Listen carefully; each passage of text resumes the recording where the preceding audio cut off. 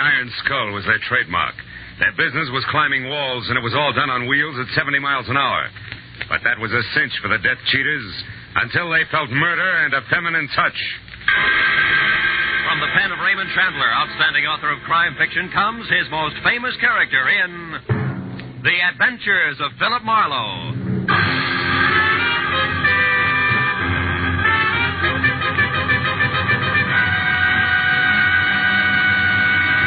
Now, with Gerald Moore, starred as Philip Marlowe, we bring you tonight's exciting story, The Feminine Touch.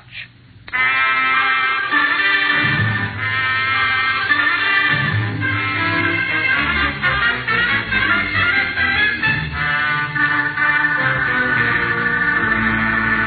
was 5 minutes to 5 when I turned off Sunset Boulevard and drove between the two wrought iron gates set in a stone wall that hinted none too subtly at the exclusiveness of the Bel Air estates.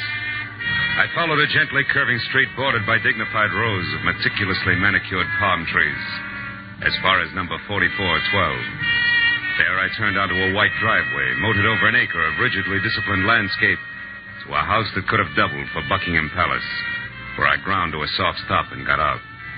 Bel Air was the soul of peace and serenity, until I started across the drive to the front door. A motorcycle, jet-propelled by a black-haired lunatic in a leather jacket with a blonde beauty riding behind him. The handlebar missed goring me by inches. I picked myself up, mumbled a few choice words, and went on to the door. I followed a butler through the house to an aviary in the rear, where my client, Mr. Baldwin Granville, putted with a flock of exotic birds in a big wire cage. He looked right at home. A penguin in sport clothes, with the yellow, staring eyes of an owl. Come in, Marlowe, but watch the gate. The birds are all upset. Did you hear that mechanical outburst a moment ago? Hear it? I was almost run over by it. A jerk and a batty blonde dame on a motorcycle. Who were they? The driver was no doubt one Pepper Riggs, which is all I know about him. However, the batty blonde, as you put it, is my daughter, Adrian. Oh, your daughter, huh? Yes, 23 and already out of school 2 years. The best schools, of course. Mm-hmm. Still, it's been one crazy scrape after another. Now it's motorcycles and something even worse, I'm afraid. That's why I called you. Now, look, Mr. Granville, I'm no truant officer. Have you or her mother tried simply talking it over with her? We lost her mother in 33.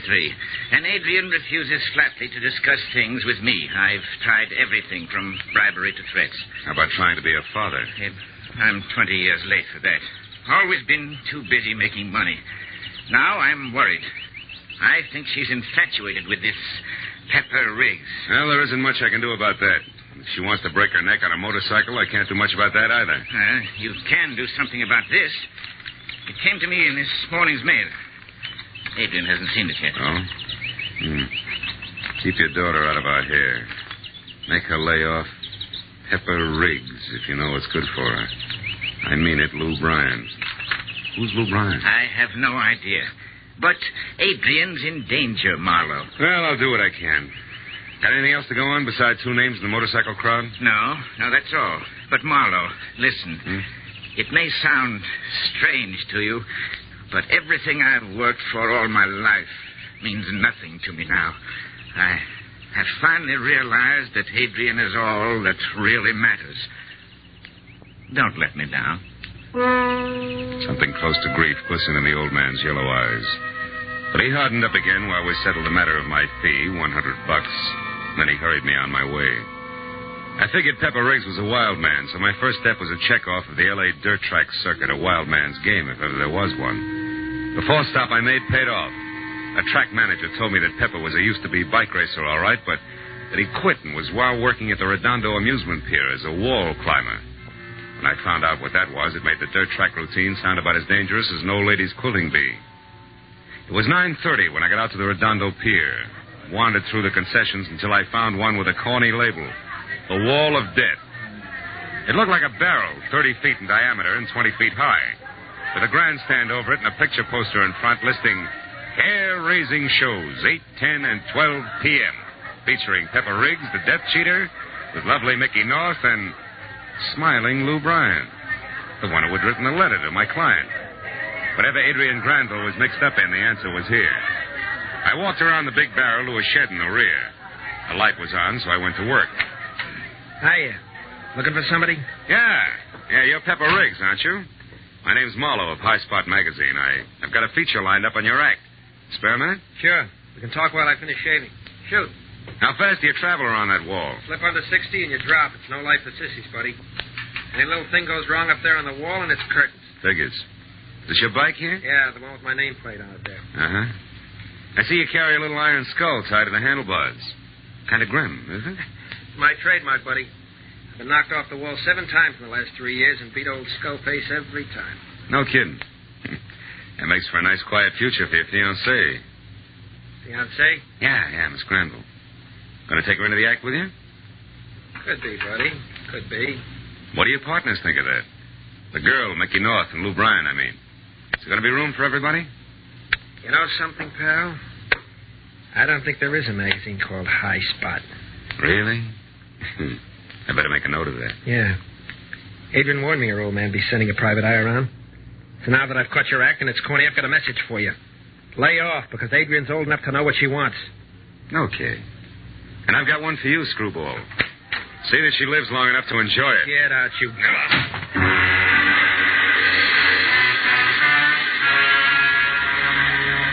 When he shoved me out the door, my first impulse was to shove back in again.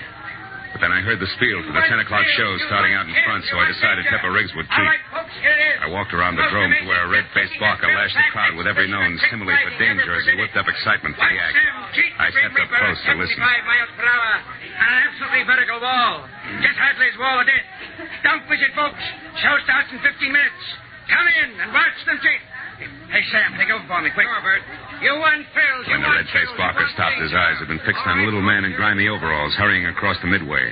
He jumped down from the platform and ran after the little guy, so I pushed back through the crowd and followed him.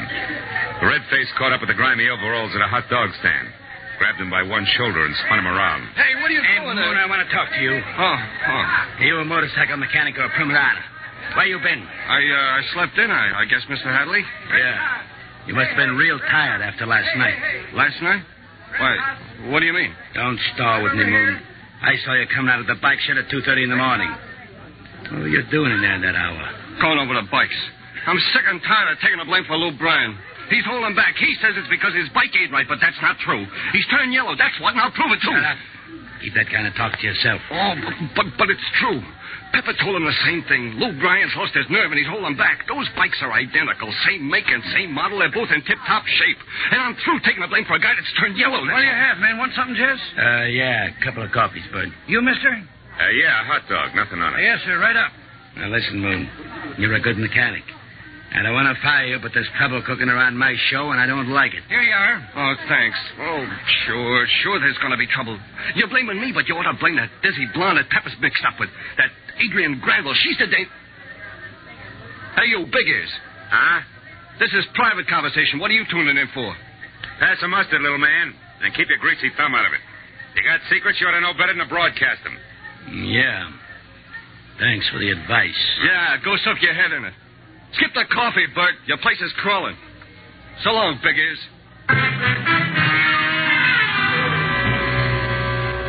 I watched Jess Hadley and Moon walk away, and then I went back to the Wall of Death, bought a ticket, and climbed the stairs of the gallery at the top of the 30-foot motordrome. The house lights were on, but in the half-darkness at the bottom of the big bowl, I saw 3 motorcycles in the open trap door. The gallery was nearly full. It only took one glance around the ring of faces at the lip of the bowl to spot her. She had insolent eyes and wide, soft, red mouth, and her hair tumbled in loose blonde waves over the shoulders of a shimmering white silk shirt, very wide open at her throat. I moved up beside her and leaned on the rail. Why don't you go home, Sherlock? I can't use a watchdog. You flatter yourself, Adrian. I'm here only to case a setup. If it includes your broken neck, that's just another item in my report. Is that right? Well, you're pretty, so I'll make it real easy. Set up simply this. I like to go fast. Motorcycles do that for me. So does Pepper. That satisfy you? Not quite. You got the curves, baby, but somebody else has the angles. Meaning what? Well, these professionals might resent an amateur moving in. What makes you think I'm an amateur, Mr. Marlowe? I'll compete with dear little Mickey North on any basis, curves or angles. I got Pepper, didn't I? Now I'll have her spot in the show, if I want it. How does all this set with Lou Bryan? Lou's excess baggage, but strictly. Pepper's been carrying the whole show for weeks. Oh, there go the horsemen. So it's been nice, Sherlock, but that makes it time to run along, doesn't it? No, I think I'll stick around, honey, whether you like it or not. Suit yourself. But don't stick too close. You might get run over.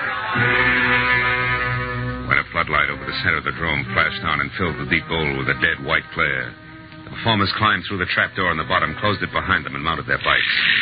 With the first roar of the motors, Adrian gripped the railing and stared down, her eyes glistening with fascination. And now, Jeff Cassie presents the Just Cheaters in a hair-raising exhibition of riding skills, performed at 70 miles an hour on a vertical wall, starring Pepper Riggs with lovely Mickey North and smiling Lou Bryan. It was Lou Bryan who led off, starting slowly at first, around and around the sloping base of the bowl. Pepper Riggs watched him for a moment, then looked up, waved at Adrian, and grinned, while Mickey North glared straight ahead. There was no smile on smiling Lou Bryan's face either as he whirled faster and faster around the drome. The bowl began to tremble with every revolution as the speeding motorcycles raced over the boards and rose higher and higher on the vertical wall until finally it was only 5 feet from the ring. Then suddenly from somewhere a black smear trailed out on the white under the tires. A smear that grew with every turn. It was oil. A second later it happened. The back wheel skidded. The bike squirmed out of Lou Bryan's control like it was something alive, and then it fell.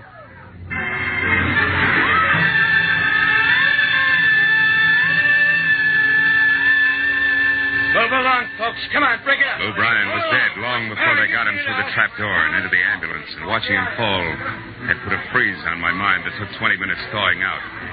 But when the fundamentals of addition went to work again, I started looking around, and just in time to see Moon, the mechanic, barreling a 1930 Plymouth for all it was worth, out of the parking lot and heading for the highway, lights out. I ran to my car, piled in to take after him, when something long and yellow smashed into my bumper. Can't you see where you're going? You took the words right out of my mouth, Adrian. You timed it perfectly, didn't you? Timed what perfectly? That block. So Moon, your greased monkey assistant, could put a few miles behind it. Adrian, what happened? Marlowe. Yeah. Don't worry, Riggs. Adrian here did a lovely job. Our bumpers are braided. What? You know, I'm getting a little sick of you, Marlowe. You're liable to get sick of Speedy.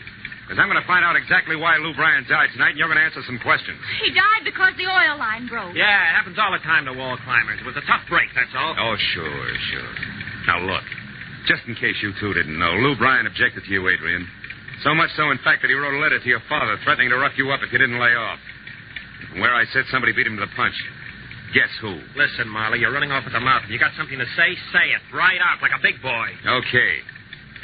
Riggs, Lou Bryan's death was no accident. It was cold, premeditated murder. Tie that on your handlebars, death cheater.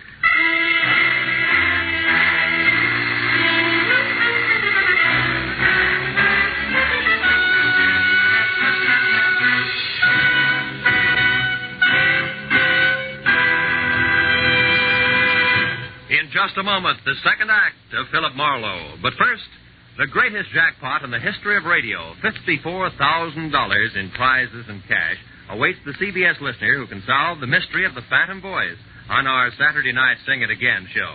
$25,000 may be yours in solid cash, plus $29,000 in marvelous prizes.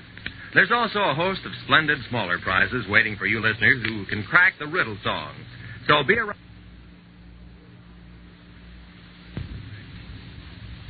So be around for Sing It Again tonight when it comes to you for a full hour on most of these same CBS network stations. Now, with our star, Gerald Moore, we return to the second act of Philip Marlowe and tonight's story, The Feminine Touch.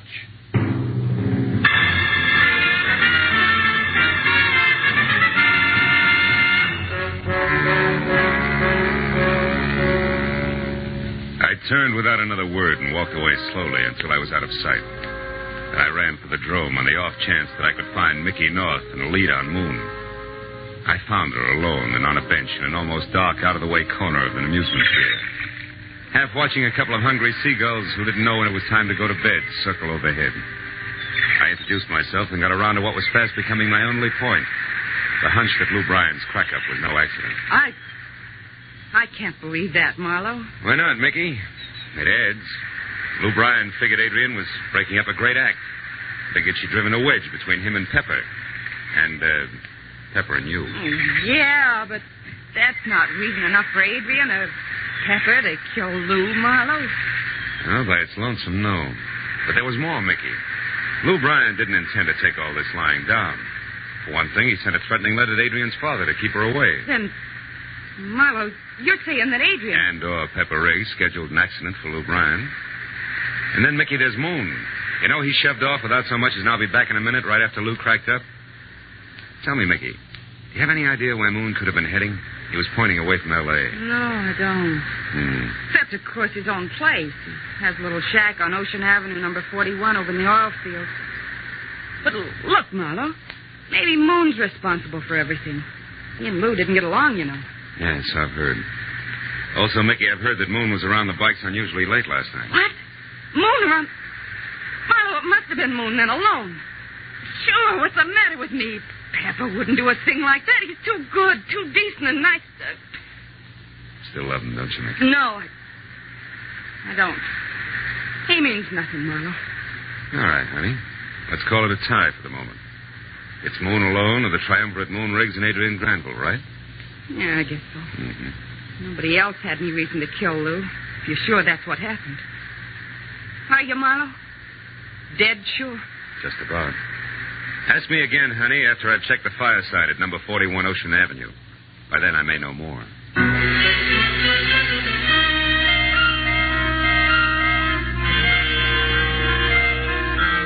When I got back to my car, Adrian's convertible was gone. And the pleating that had been my right fender, which said that she'd left in a hurry, cost me 10 minutes of stress and strain before my front wheels would turn in either direction without chewing rubber. Then I was another 10 getting to the intersection of US 101 at Ocean Avenue, which turned out to be a paved semicircle of grime, twisting in between a dozen nodding oil well pumps that had never heard of the 8-hour day. I got out of my car and started to move quietly toward the sagging collection of scrap lumber, unpainted and unpleasant. That was number 41. When the sudden splash of a pair of headlights sweeping my way fast sent me sprawling for cover without so much as a reason why. I was glad that I had, because it was yellow, long, and convertible, and behind the wheel and alone, Miss Adrian Granville. I took that as my cue to stop sleuthing and start worrying about a guy named Moon. I moved up to his shack in a hurry. When it showed no light and no answer to my loud knock, I closed one hand tight around the .38 in my pocket and the other over the knob on the door, which wasn't locked. Inside, there was only shabby furniture of Escad linoleum. And in the middle of the wall opposite me, another door half open. I started for it, and what I could almost feel was going to be the too quiet form of the elusive mechanic. And the sound behind me that was not the work of the wind brought me to a dead stop. Move 1 inch, mister, and I'll kill you. And to think I was worrying about your health. You shouldn't have bothered. I feel fine. But you won't if there's any monkey business. I'll drop your gun. Come on, fast. That's better. Now, what are you doing here? Wondering why you were dumb enough to let that Granville brat talk you into murdering Lou Bryan for a price? You're off your rocker, fella. I didn't drop Bryan. I got no money from the baby either, only Gab. Gab that kept me from packing and getting out of here. That's a lie. I've got a photostat of a check for $10,000 that's made out to you and signed by Adrian Granville. Turn on a light, Buster. Look for yourself. Check for 10 grand? Yeah. I don't figure how my name could get out. Hey, this ain't no check. Oh, my mistake. Here, it is, and more. Okay. Come on, get up. Again, I'll tell you the truth, honest. We'll see. First verse. If you didn't kill Bryan, why are you running? Because Lou and I didn't get along, and Jess Hadley knows that I was around the bikes last night. So what? Well, so sometimes people start putting things together too fast. It gets other people in trouble. I know it's happened to me before. 5 years once on a lousy frame. How unfortunate. Yeah, but... What about Adrian Granville? What's she want with you, Moon? I don't know, unless she belongs to the lady's handkerchief I found near the bikes last night. Did you say it was hers? We didn't get that far. She ran off when we heard your car turn off from the highway. That's how come I got the drop on you. That figures. But what doesn't figure, Moon, is why you're still holding back. Well, so maybe we ought to bounce the mechanic around some more, huh? What do you say? Please. Come on, do we keep this up? You're going to talk? Talk! No, please. All right. Quit, will you let me alone? I'll tell you everything. Lou was always beefing at me. Whenever Pepper called him yellow for not riding right, he took it out on me. Said I didn't keep his bike in shape. So I decided to do... So what? What's the matter? Outside. There, Marlowe. A gun. No!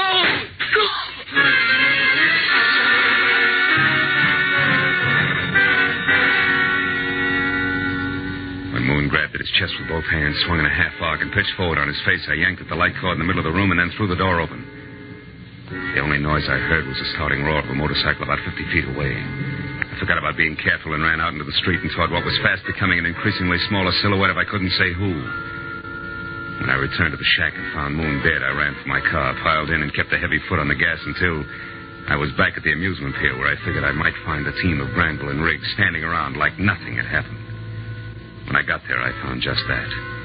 Out on the pier was Miss Moneybags herself, walking slowly away from Pepper and Mickey and toward the hot dog stand. When I was next to her and about ready to grab on and start yelling cop, I saw something else. Something that didn't sink in right away. It was a tiny iron skull on an iron chain, swinging from the gold charm bracelet she wore on her right wrist. If you're taking inventory, Marlowe, make it fast, will you? The next show starts in a couple of minutes, and I'm going on in Lou's place. And I don't have... trinket there on your wrist, Adrian. It's a miniature of the one Pepper has on the handlebars of his bike, right? Right. His trademark. What about it? Does that hang all of us? No, it just hangs one of us, if I'm right. Goodbye.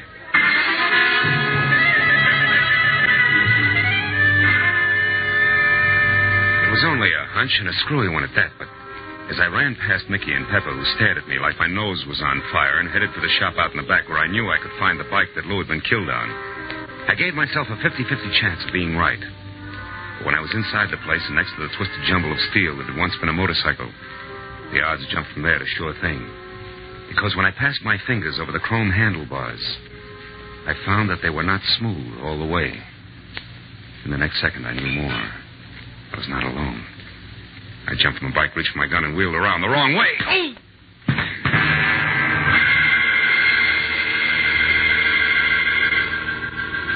Oh! When I started back for this world, there were only two things in it.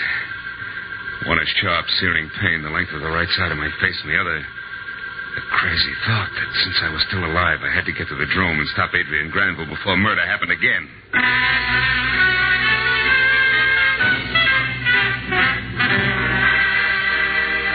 And around to the front where I saw that the rider's trapdoor entrance was already closed and that the act was about to begin.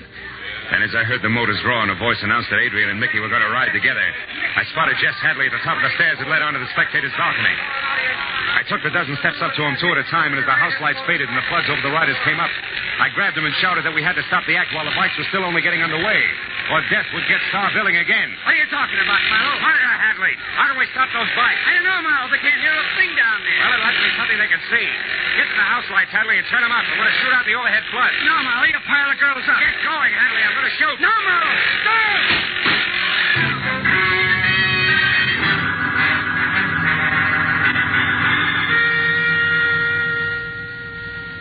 Dr. Richard Reese, report to surgery, please.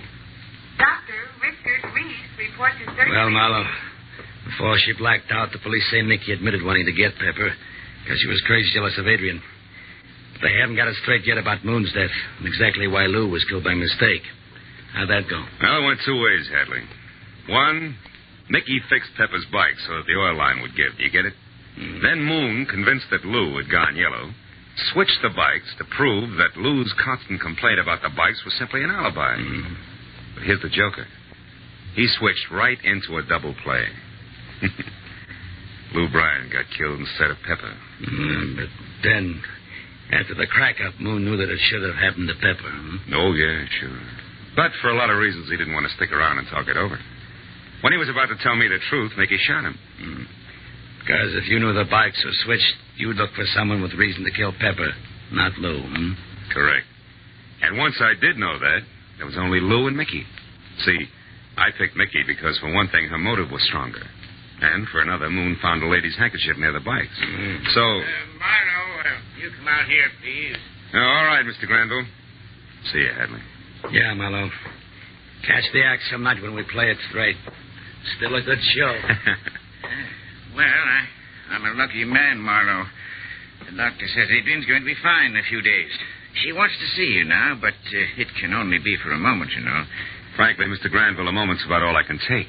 I don't exactly like your daughter. Now, Marlowe, none of that, please. The poor child's not well. Besides, she wants to apologize to you and give you my check for $100. Now, go on, boy. Go on. She's calling for you. Okay. Hello. And, of course, apologize. I'm sorry. What's the question? The iron skull on my bracelet. What did it mean to you? Oh, well, it was a reminder that Pepper had one dangling from the handlebars of his bike. And that if Moon had switched bikes, which was a wild thought at the time, that which was called Lou's bike would have a worn spot on the chrome handlebars where the iron chain had rubbed. And it did. Now my turn. You told Pepper, and in particular Mickey, that I was all excited about something, didn't you? Yes. Why do you ask, Phil? Because I was wondering how Mickey knew where I was so that she could come down and play Crown the Private Detective. Oh, Phil, she could have killed you. Yes. Yeah, but then when she didn't, I could figure that she'd given up and only wanted time. To crash her motorcycle into mine when we were high on the wall. Is that it? Yeah, that's it, all the way around. Now, if you please, my check and goodbye. Check? Yeah. Oh, yes. Here it is, for all that you've done for me. Hey, cut it out. You're supposed to be sick, Adrian. Get back in bed. Oh, Marlowe, I'm not any sicker than you are. That's just to keep Daddy from blowing his top. Now, come here, silly. I'm all right. You sure? I'm positive. Good. Phil. That's all I wanted to know. Now, across my knee. Your daddy should have gotten her out of this a long time ago.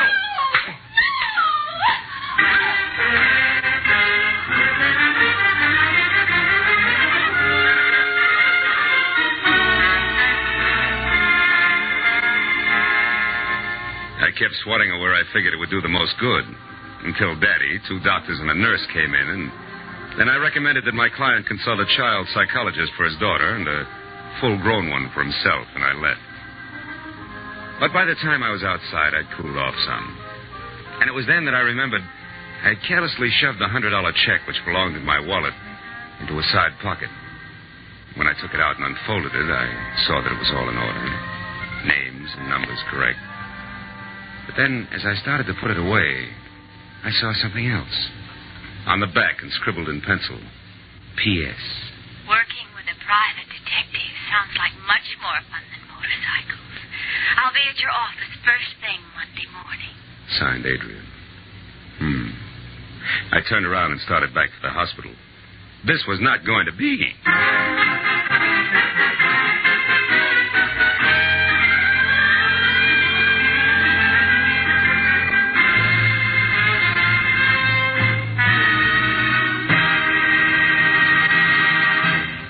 The Adventures of Philip Marlowe, created by Raymond Chandler, star Gerald Moore, and are produced and directed by Norman McDonald.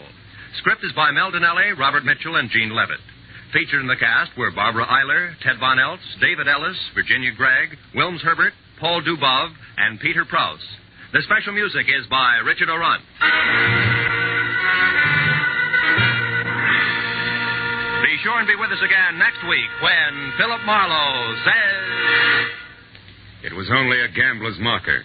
A promise to pay worth $1,000. And I was hired to find it. Yeah, that sounded easy. Until I realized that it meant the whole future to 2 men.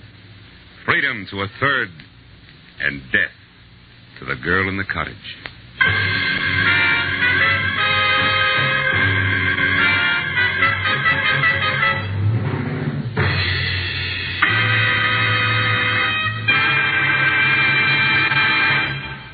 Sunday will be Mother's Day, and the boy with the neighbor's prize rose in his lapel and a box of cigars under his arm will be Mrs. Benny's little boy, Jack, ready for his idea of a proper Mother's Day celebration. For an unusually hilarious Mother's Day session with America's only 39-year-old child prodigy, hear the Jack Benny Show, Sunday on all of these same CBS network stations.